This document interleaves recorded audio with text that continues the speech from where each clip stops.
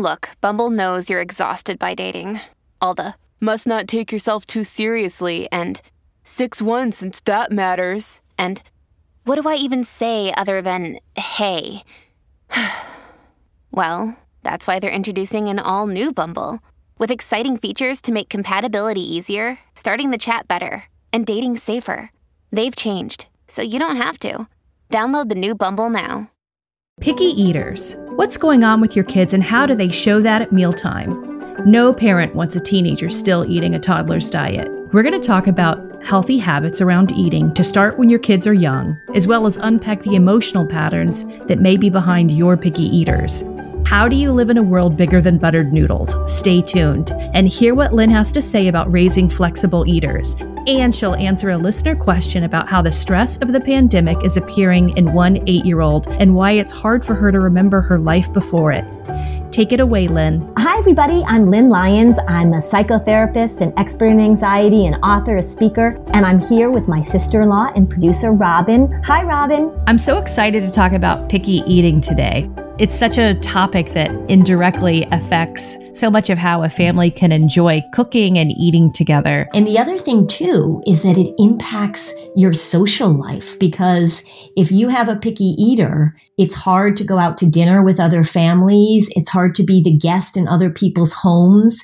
It impacts birthday parties, and there's a lot of judgment with it. So you've got, like your mother-in-law is judging you, or your own parents are judging you. So it becomes really not only a sort of nutritional issue, but it becomes really a social issue in a lot of families. That's what brings them to me, is that they're really trying to figure out how to navigate it as a parent, and interactions and friendships. It really can be quite the little pebble dropped in the pond. As we're talking about this, I just want to start off by making one important distinction, because there are picky eaters and there are kids that have a really hard time eating a variety of foods, and there are things that parents do that make that problematic, and there are things that parents do that don't. But there's just one other category that I just want you to know about, but I just want to put it out there as a distinction. There is actually an eating disorder called avoidant restrictive food intake disorder. This is a fairly new diagnosis, and I know we've talked a lot about diagnoses, but this is a fairly new diagnosis that came out in the latest edition of the DSM-5, the Diagnostic and Statistical Manual, 5th edition of psychiatric diagnoses. And what this describes is kids that have very limited diets, and kids that have probably a combination of some really strong sensory issues. They're super tasters. They taste sweet, they taste bitter, they taste sour very strongly. So it's not really enjoyable for them to eat strong flavors. These kids are just not all that interested in food in general. So they're not kids that have voracious appetites. You know how there's people who say, oh, you eat like a bird, or some people say, oh gosh, I just forget to eat. Food just doesn't figure all that importantly in their normal daily lives. So that's another component that adds to it. And then oftentimes there's a real fear of something bad happening if they eat certain foods. And we will talk about that in a moment, because I do see that. So that combination of things, those three things, you've got a fear of an aversive consequence, you've got some high sensory stuff going on, and also just really not a great appetite. Those things sometimes combine to create this eating disorder, and it really makes parents so concerned. Their kids aren't eating. Sometimes they're not gaining weight. You've got kids that maybe will only eat 1 or 2 foods. We actually had a friend's child who was like this, and it's very, very dramatic. If your child fits into that category, then you really need to seek out professional help for this, because the things that I'm going to talk about today, you're going to bump up against some things, and you're going to, if you are a parent and you've experienced this, it takes some work. It's definitely treatable for sure. And it's definitely related to anxiety for sure, because I've seen it, and I'll talk a little bit about this. So, this really extreme form of this is something that you're going to need professional help with. So that said, let's talk about picky eaters. The way this often shows up and the way that it's sort of normal in the lives of families is that you've got a child who you sit down to eat dinner, or you even tell them what you're going to make for dinner, and they're like, yuck, I'm not eating that, right? So poor mom or dad, like they've worked all day and they're like, all right, we're going to have meatloaf and green beans. And the kids are like, yuck, that's the worst thing ever. Why do we always have to have meatloaf? And then immediately there's tension. And what happens is then, because you're tired and because you don't want to deal with it, you start becoming a short order cook. And you say, all right, fine, you can have chicken nuggets or you can have macaroni and cheese. And then you get into a pattern where a child doesn't have a very expansive palate, doesn't have experience trying different foods and figuring out what they like or don't like, and their range of foods gets really, really small. So that sort of falls into the range of kind of normal picky eating. I refer to it also often when I'm working with families as the toddler diet, right? So they'll eat macaroni and cheese, Lucky Charms, pizza, French fries, and grilled cheese sandwich if you cut the crust off. You want to pay attention to that early on. One of the things that we know is that oftentimes when kids are little, so I'm talking like a year, 2 years old, when they start, maybe not a year, that's pretty little, but maybe 2 years old, when they start eating human being food, is they will be more experimental. I'm sure probably, Robin, you probably know families like this where they say, oh, she used to eat salmon and she used to eat this and she used to eat that. Now she'll only eat macaroni and cheese if it's in the box that has the purple label on it. You want to be careful as kids are moving into eating more that you continue to give them a variety of foods to try. I'd like to share my favorite parenting hack because I did raise two kids who love vegetables. Mm-hmm. There is science that actually describes why after a certain point in a toddler's development, they become more restrictive with the foods they're curious about. Tell us. And they align it with the adaptation of mobility, so that if we were living in the forests and suddenly a toddler was able to wander far away from the parents, it made them less inclined to want to try and eat things that could have been poisonous. Oh, that's so interesting. I've never heard that before. So one of the things that I did that always worked, and you have to do this when the kids are really young, is that you provided assortments of fruits or vegetables and you put them on a plate for yourself. And when your child in the afternoon around 3 or 4 in that classic snacking time, mm-hmm. you sit down next to them and you just start eating the sliced red pepper or the boiled artichoke or whatever vegetable or fruit it is. And they'll say, what is that? And then you say, oh, this is my red pepper. And they'll say, can I try it? Because if you're not forcing the food on the child and you're enjoying it next to them, they will try it. And so anytime I wanted to introduce a new food, I learned it was always easier to introduce it outside of the pressure of mealtime. Just what you're talking about. One of the don'ts of getting kids to try different foods is forcing them to eat it. You know, you have to clean your plate. We were done with that a long time ago, hopefully, but forcing them to eat. And then the other thing that you're talking about, Robin, which is what you're modeling. You're modeling that you're sitting down with these brightly colored foods and that you're enjoying them. They want to try it because you're modeling, you saying like, oh, this blueberry is so delicious. And oftentimes when I'm meeting with families, if there's a child who has a very sort of limited diet, then oftentimes the parents have a limited diet too. And the kids just haven't been exposed to all of these different foods. And then the other thing that you said is that visuals matter. So appearance matters. So when we're talking about healthy foods for kids, they really are beautiful foods. And if we can arrange them on a plate, like you said, so we have some blueberries and some red peppers, playing around with colors and making it a part of a fun thing. Like, let's have something yellow. Let's have something red. Let's have something green. Let's have something blue. Even with little kids, even getting out their box of crayons and putting the colored crayon next to the food is just a fun way to increase their curiosity, because that's what we want to do. We want to make it fun and we want to make them curious. And so I love that idea. You can play a game called Eat Your Face. where you take a variety of cut up fruits and vegetables, and then you have a circle, and they start designing faces and expressions, and you do this along with them. And it's, instead of using crayons that day, if you use crudité, and you use fruits, and then they design the facial expressions, and then you have to eat them. Introducing all of these natural options as a fun activity, so that it's not, here's your dinner, sit down, I want to see you eat all your peas, I want you to eat one more bite of chicken, and then you can have dessert, right?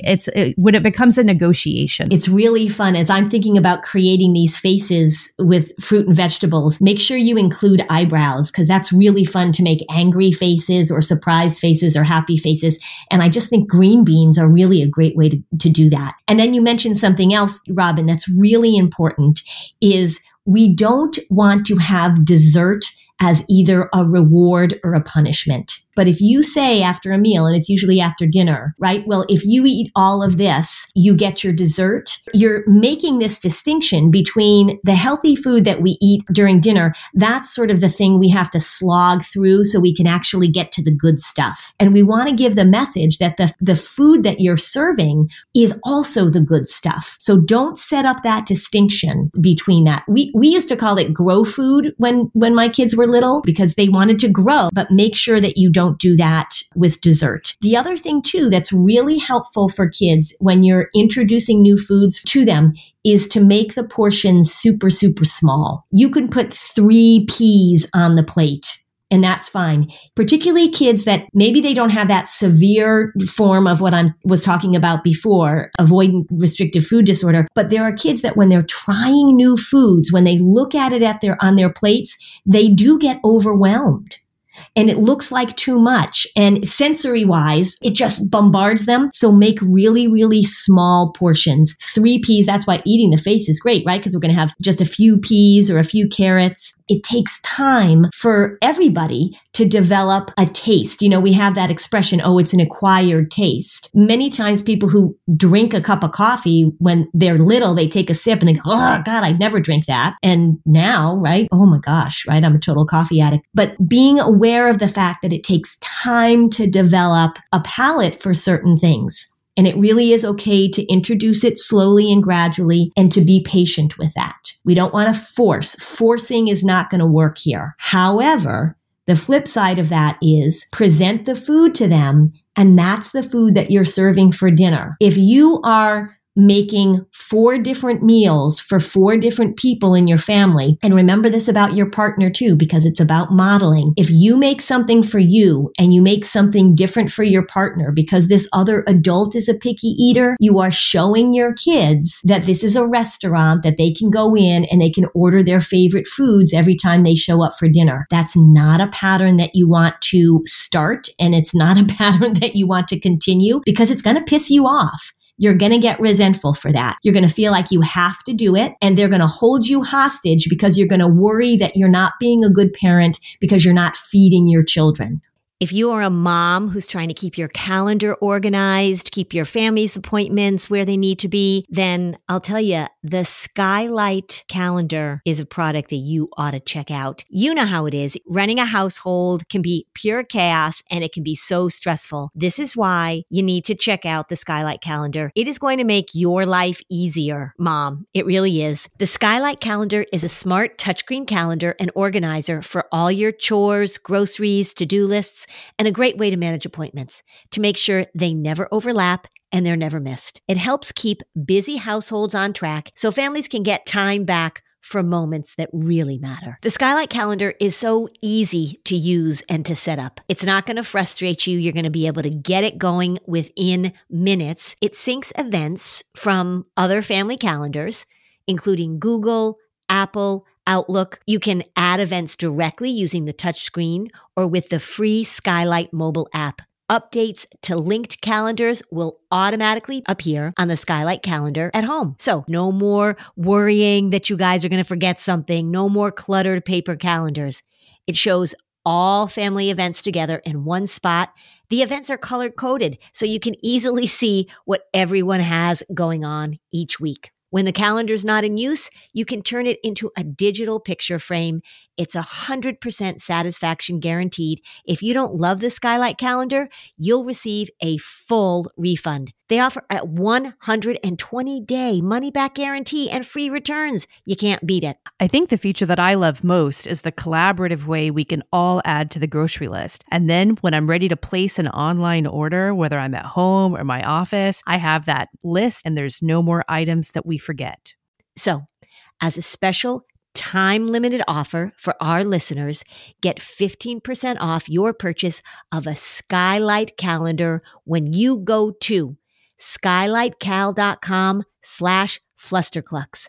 That's SKYLIGHTCAL.com/flusterclux.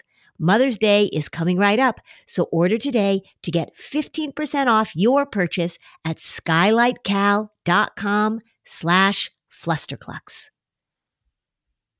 I really have to pay attention to hydrating properly. I work out a lot. I talk all the time, as you know. I am pretty active and I don't drink enough water. So I'm constantly thinking about how it is that I am going to hydrate in the best way possible. And I'll tell you, if my water has a little bit of flavor, it's so much easier for me. And if I can get those electrolytes, if I can get more bang for my buck, it's just so much better. I have been using Liquid IV. I put it into a huge glass. I put it into the refrigerator. It's cold. It's very tasty. I've been putting it in my water bottle when I go to the gym. The packaging is so convenient. I actually look forward to drinking it, which is not something that comes naturally to me. I love the lemon lime flavor. They've got a sugar-free option that is really great. So I think that if you're somebody like me that has a difficult time getting in the amount of hydration that you need for your body, Liquid IV is a great option. One stick, 16 ounces of water, it hydrates better than water alone. It's got 3 times the electrolytes of the leading sports drink, and it doesn't have all that sugar. It doesn't have artificial sweeteners. 8 vitamins and nutrients just for your everyday wellness. It's non-GMO and free from gluten, dairy, and soy. However you hydrate, grab your Liquid IV Hydration Multiplier, sugar-free in bulk, nationwide at Costco, or get 20% off your first order when you go to liquidiv.com and use code FLUSTER at checkout. That's 20% off your first order when you shop Better Hydration today using promo code FLUSTER at liquidiv.com. I have a friend who might be listening. If she's my total hero for being such a hardliner. Yeah. She is tough about this. And Yeah. she says, this is a kitchen, not a restaurant. If you don't want to eat it, you can stay in your seat and you can stay with us while we enjoy this food. Mm-hmm. You could have it later, but you can't have anything else. Mm-hmm. And when you have it later, it won't be warm and it won't be as good as it is right now. And so she doesn't budge. Mm-hmm. And it was the culture that most of us grew up with. Most of us did not have parents making other meals, and other cultures that don't accommodate with the chicken nuggets and the mac and cheese don't have picky eating as a phenomenon. Right. Her children, they're serious foodies and they can go to any restaurant of any type of food. And so the hard work that she put into that, it really paid off. Yeah. I want to ask you a question because when I think of the adults and kids that have very restrictive diets, and I can't help but think that it's not really about the food. They're not super tasters. I feel like the food is the thing that the child can control, perhaps in a household where they don't feel like they have a lot of autonomy. Mm-hmm. Tell me a little bit more about reasons why kids might want to simply refuse or control their diets and how parents could sort of understand the difference or source or reason. When we want kids to develop autonomy, we want them to take control of themselves, right? Like that's the goal. I want you to be independent. I want you to be masterful. So think about the ways as kids are developing that different contents become that place where they are experimenting with developing their own tastes, taste in music, taste in clothes, taste in food. That control is often I'm going to do it my way. So think of it in terms of the little kid who says, I'm going to put my socks on by myself, or I'm going to pick out my own clothes, or I'm not going to wear that. I'm not going to wear a hat today. The food thing just becomes another area in which, in a positive way, they're developing some autonomy. It's just that they do it clumsily. And if you have a family where there's not that flexibility for some experimentation, then that's when it gets really locked in. And that's when it becomes a control issue. You're going to do it my way. And the kid says, no, I'm not.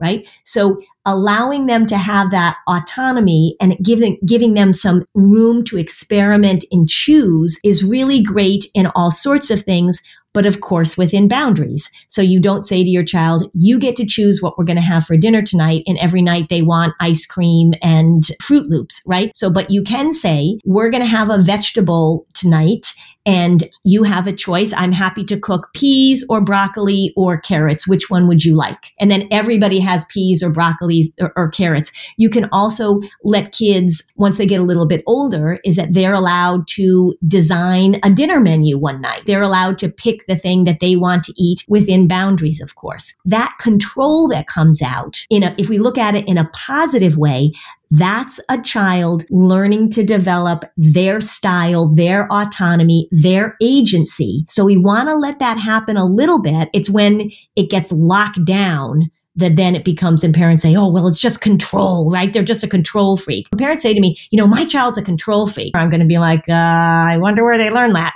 So we want to have some flexibility within the boundaries, and we want to have them have a little control. We just don't want it to go to that next step. So choices are good, but not a ton of choices, right? When kids have a ton of choices, then they get overwhelmed and then they sometimes don't make a choice. Be very aware of the fact that a healthy appetite is developed when you actually feel physical hunger. And so giving kids constant snacks, and little kids, little toddlers, they're little grazers. But as your kids get older, if you are constantly supplementing them between meals with juice, with any kind of sugary snack, they're not going to develop that appetite. They're not going to develop real hunger. I think we've all had the experience where we've been really, really hungry and something has tasted delicious. I remember once my husband and I actually went on a hike and we took a wrong turn. So we actually ended up hiking 26 miles by mistake, and we didn't have any food with us. And we ended up going to this little Mexican restaurant in the town in Virginia where we were hiking, and we were eating the food and we're like, this is the best Mexican food I've ever had.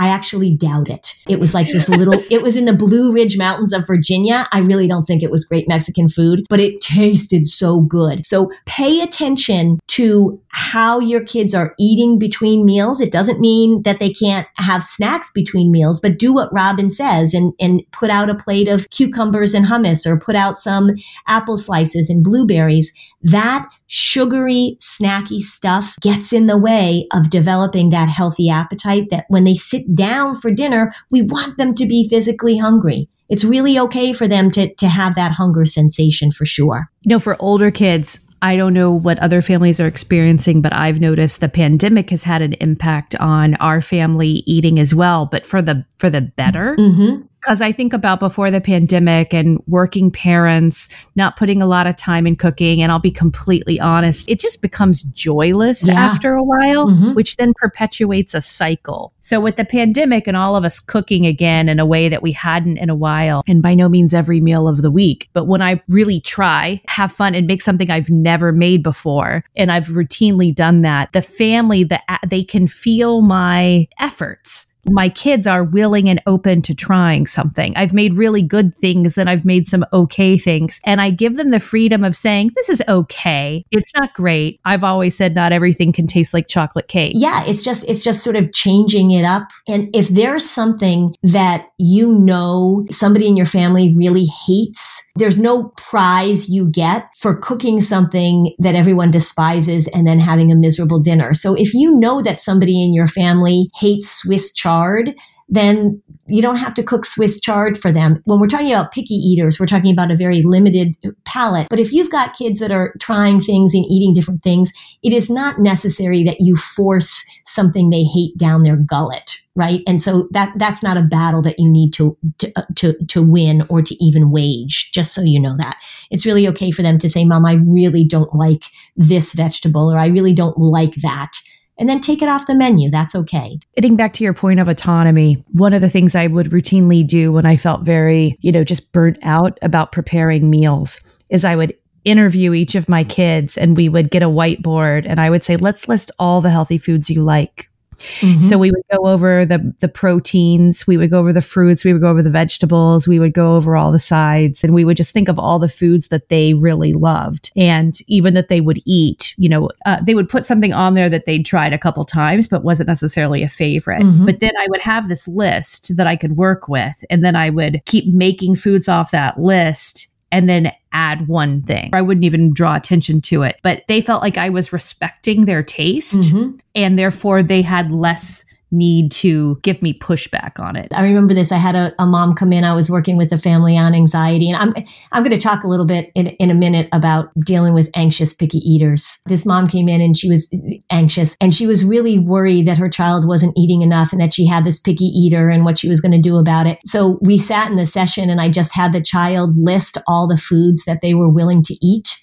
I was like, this is not a picky eater. I mean, it was really, there were like 82 things on the list that the kid was willing to eat. I think the mom was just feeling really self-conscious that there were a few things that the child refused to eat or didn't like to eat. And so she was feeling judged. Maybe she had gone out to dinner with friends and the other kids had eaten this thing that her kid wouldn't eat. I think that's a wonderful idea, is to make that list. And when you really need to be concerned is when there's like 5 things on the list. But if there's 20 things on the list, if your child is eating a few vegetables and a few fruits and will eat some proteins and that kind of stuff, you're doing okay. So we just want to make sure that you don't overreact to this and over panic about it. So what do you do, though, when you've got one of the kids, they list 5 foods, and one of them is pasta from the blue box only, and this brand of hot dog cut a specific way? That's rigidity. You want to address that directly, particularly when you're little. You like things to be repeated. That's why we read the same book over and over again. They like routine. They like predictability. So if you found yourself in that place, and I hope we're saying enough for the parents of younger kids so that you can head this off a little bit. But if you find yourself in that place, here's one of the things that I talk about a lot with families. And this sort of relates to that eating disorder I was talking to at the beginning, but in a less severe way. There are kids that are really nervous, really anxious about what happens if you eat a food that you don't like.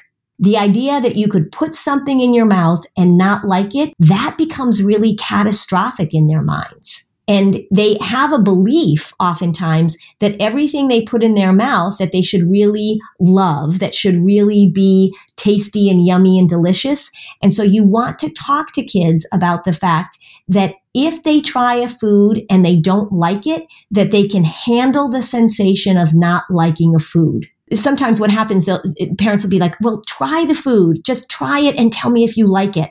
So they'll take a little tiny piece of the food and they'll put it in their mouth and they'll take a little tiny bite and they'll be like, yuck, I don't like it. And they'll spit it out.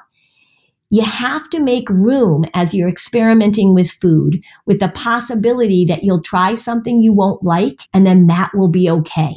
We want to open up the criteria a little bit. The other thing too that you can talk about with kids, and Robin, you alluded to this, is that there are certain foods that you eat and they're fine, right? And I think that's how my dad feels about every vegetable on the planet. Is you say, Dad, do you want some broccoli? And he'll be like, sure. And he knows he has to eat his vegetables, but he doesn't love broccoli. I don't think he loves any vegetable. I think if he could have hot dogs with a side of Reese's peanut butter cups, I think he'd be pretty good. But he knows that he's going to eat things that are healthy that he doesn't love. You can talk to your kids in that way too. There is a range of food enjoyment. And like you just said, Robin, not everything is chocolate cake. And then the other thing that I deal with families that I see where anxiety is an issue is that oftentimes kids won't try new foods because they have a fear of vomiting, something that is probably going to need some professional guidance, but recognize that sometimes that's behind it as well. And that oftentimes there is a fear of choking, or that they tried a food and they really hated it. For some reason, there was something unpleasant attached to that, like a relative shamed them about it, or they felt really embarrassed when they put the food in their mouth and they didn't know where to spit it out. So you might want to talk a little bit to your kids about that. But if it's really a severe anxiety about something happening if they eat this food,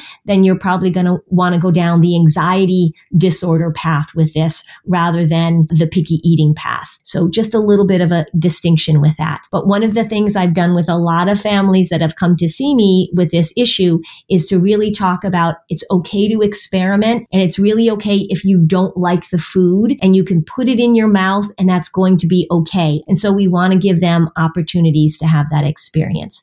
So it becomes sort of the therapy very similar to all of the therapy that I do with worry is sort of what's the story you're telling yourself about this food that you might put in your mouth. You know, there are some adults who won't eat any fruits or vegetables. When was the last time you tried a grape? When was the last time you put some watermelon in your mouth? When was the last time that you tried a raspberry? They can't even remember.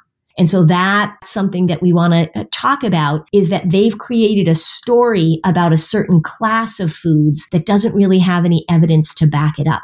So we're going to go after the worry in the same way that we do with other things. Oh, hey, everybody. It's us, Blair and Molly, your old pals from Toddler Purgatory. Two moms who are also actors, who are also creative beings, who sometimes feel stuck. And now we're back with a whole new podcast about unsticking it, launching in January. What happens when life gets in the way of our creativity instead of nourishing it? We talk to all sorts of guests about how to break through the mucky, gluey, sticky wall that can get between you and your creativity. We hear about their journeys, their successes, their challenges, and even their bougie coffee shop orders. So, join us, won't you, as we deep dive into how to unstick ourselves from the life gunk that can get in the way of our creative freedom. Get out of there, life gunk. Let us help you get back to your best creative self. Look for Unsticking It with Blair and Molly, wherever you listen to podcasts, starting in January. Unsticking It with Blair and Molly, because sometimes life sucks. Unsticking it. Feel like you're the martyr in your family? You're not alone. Hey, this is Joanne. And Bree. And we're from the No Guilt Mom podcast. Bree, we talk to a lot of moms. Yeah, we sure do. And if you're a mom who has a to-do list that is so massive that you get overwhelmed and you shut down, or if you've fallen into the habit of doing everything for everyone and don't know how to change it, we can help you become a no-guilt mom. We're going to take you from family martyr to family model. That's role model, so that you role model the behavior that you want to see out of your kids. You're going to go from being tired and overwhelmed to energized and guilt-free. Every week, you'll get actionable strategies that you can implement right away from the experts that we interview and from us. We also have a whole lot of fun, so check out the No Guilt Mom podcast everywhere you listen to your favorite shows. Do you find that outside of the super taster disorder, would the majority of children who have a rigidity around their eating that is going to overlap with an anxious behavior? Or do you feel like you can still be a picky eater and not have these other personality traits, getting big? Absolutely. You can be a picky eater and not be an anxious person. You do want to pay attention as a parent, like, is this child very unwilling to take any risks? Does this child really need certainty? Does this child really need things to go exactly as planned? And so the food becomes kind of sort of a symptom of a pervasive pattern, because parents have become short order cooks. And if you're a little kid, chicken nuggets and pizza bites are just more enjoyable than broccoli and baked chicken. But we do see it pervasively. One of the areas where the real aversive eating stuff shows up oftentimes is kids on the spectrum, because we know that they have sensory issues and that oftentimes that cognitive rigidity or that need to have things the same is a pretty pervasive pattern in their little brains. And so we can see that overlap. But if you've got a kid who's really able to do this and doesn't really show up as being rigid in other ways, or make sure that you're paying attention to your modeling about food and that you're not letting your worry of like, oh, well, he has to eat, so I'll let him have chicken nuggets again. See if you can use all of those great tips that Robin was talking about with the vegetables and the fruits and that kind of stuff. If there's a listener who isn't that familiar with your books or your work and they were drawn because of the picky eating topic, but don't feel like they know that much about anxiety, they might be confused if they think anxiety presents as classic worry or nervousness. Talking about anxiety and picky eating, maybe you could just speak a little bit more to the fact that anxiety isn't manifesting always as worry. The demand that anxiety has, the demand that it shows up with is certainty and comfort. And so regardless of where it shows up, regardless of if it's about school or bedtime or whatever,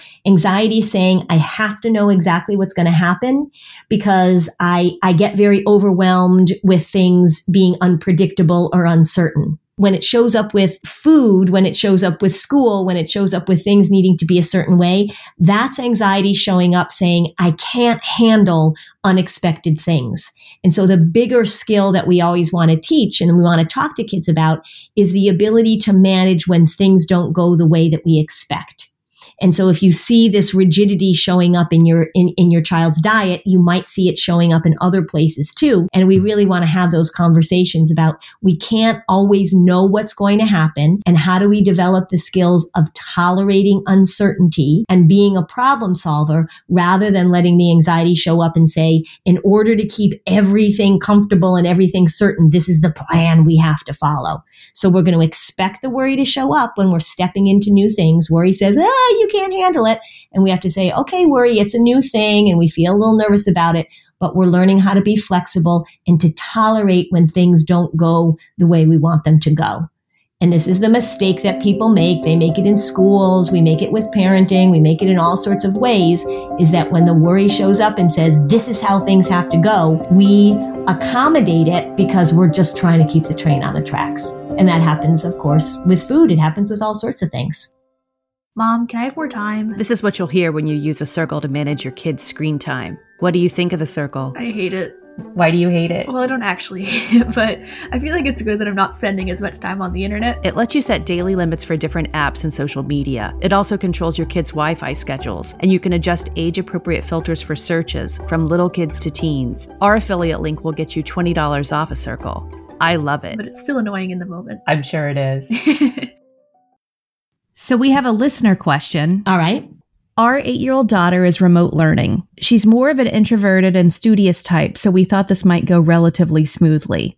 The first week of school went really well, and we're fortunate that her teacher's giving it her all. But starting the second week, my daughter, who is typically really disciplined and focused in school, is getting really inconsistent with engagement. She clearly needs company throughout her instruction because I sense she's feeling very alone and isolated just seeing her teacher and classmates on Zoom. My husband and I work side by side with her when we can, so she isn't alone for hours. And this week, the tears came, and I'm not even sure she's ever cried about schoolwork before. My daughter was asked to write a story about a favorite memory twice this week for an assignment, and she came crying to me saying she doesn't remember anything. I showed her family photos from before the pandemic, and she cries and says she doesn't remember those moments to write about them. She usually has a memory of steel, so even more surprising is that when she wrote about the events finally, she did get some details wrong. It seems we've uncovered a hidden stress response to the pandemic and prolonged quarantine living. I appreciate 7 months is a long time for an 8-year-old, and we may have an even longer road ahead. So how do we support her in this stress response, and what should we be saying and doing? Poor little muffin. So if you are 8 years old and you have been going through this for 7 months, do the math, people. That is a huge chunk of your life. It's almost a year of her life, which has only been 8 years. So if I took an eighth of my life and I had been in this quarantine, in this isolation for an eighth of my life, that would be a really long time. So we have to remember that for kids, this does feel like it's been going on for a really, really long time. I think what's interesting about this to know is that people's memory is impacted by the current mood that they're in. So when you go back to pull up memories of things, if you are feeling overwhelmed, if you're feeling sad, if you're feeling depressed, it is harder for you to pull things up, and oftentimes harder for you to pull positive things up. So we know that memory is something that is really impacted by stress. It's impacted by mood. So it's not surprising to me that she was having trouble pulling things back up. The other thing too is that it may be hard for her to go back and think of those happy events that involved maybe family trips or getting together with family or Christmas time or birthday parties. And I think that kids now are really struggling with the length of this. There is an article that I had referenced or have been referencing in a lot of my presentations, which is talking about the biggest impact on kids right now and young adults as well is loneliness and isolation. School for them was their social interaction. So even kids that are going back into school are talking to me about how hard it is to sit in the cafeteria with plexiglass sheets between them at their tables, and how hard it is to not be able to run up and hug their teachers, and how hard it is to not be able to have recess and play all the games that they normally play. And going back to school in these different ways, I think it's really important that we've gotten kids back into a routine, but the flip side of that, it is really putting a magnifying glass for a lot of kids on how different their lives have been over the last few months. This transition from summer into fall is feeling difficult for adults too, because we know that winter is coming. And so we've all got this sense inside of us, and it's sort of like, how long is this going to happen? So I think it's true. I think you've discovered a little bit of a hidden stress response because things just feel so different for this little person. And she's been able to hold it together. You've been doing all the things that you're supposed to be doing. You've been talking about it. You've been keeping her company. But the hard part about this for parents is that we can't undo the biggest part of this, which is that our kids are more isolated than developmentally they should be. What I would do is I would continue to talk about it, give that validation, right? Using those two words, of course. I would also talk about the future. So talk about what it's going to be like when we can get back to normal, or what it's going to be like. We don't know exactly when it's going to happen, but what it's going to be like when we can all be together again, or what can we plan? Where are we going to go? What are we going to do? Because we need to keep them focused on the future, and we need to keep that optimism and that hope alive. Knowing that a lot of this is really normal, and actually the tears coming are a good sign, because when we talk about emotional literacy and we talk about kids being able to identify their feelings and to be able to express them, good for this little person who's being able to say to you, Mom, this is really hard for me. We don't want to have on that happy smiling face of, we'll get through this, yay, without also making room for, this is really hard and you're going to have big feelings about it. And know that our functions in our brain, our cognitive abilities, our memory, sleep, all of that is impacted by the length that this has gone on. It is a long time for an 8-year-old. It is a huge chunk of her life.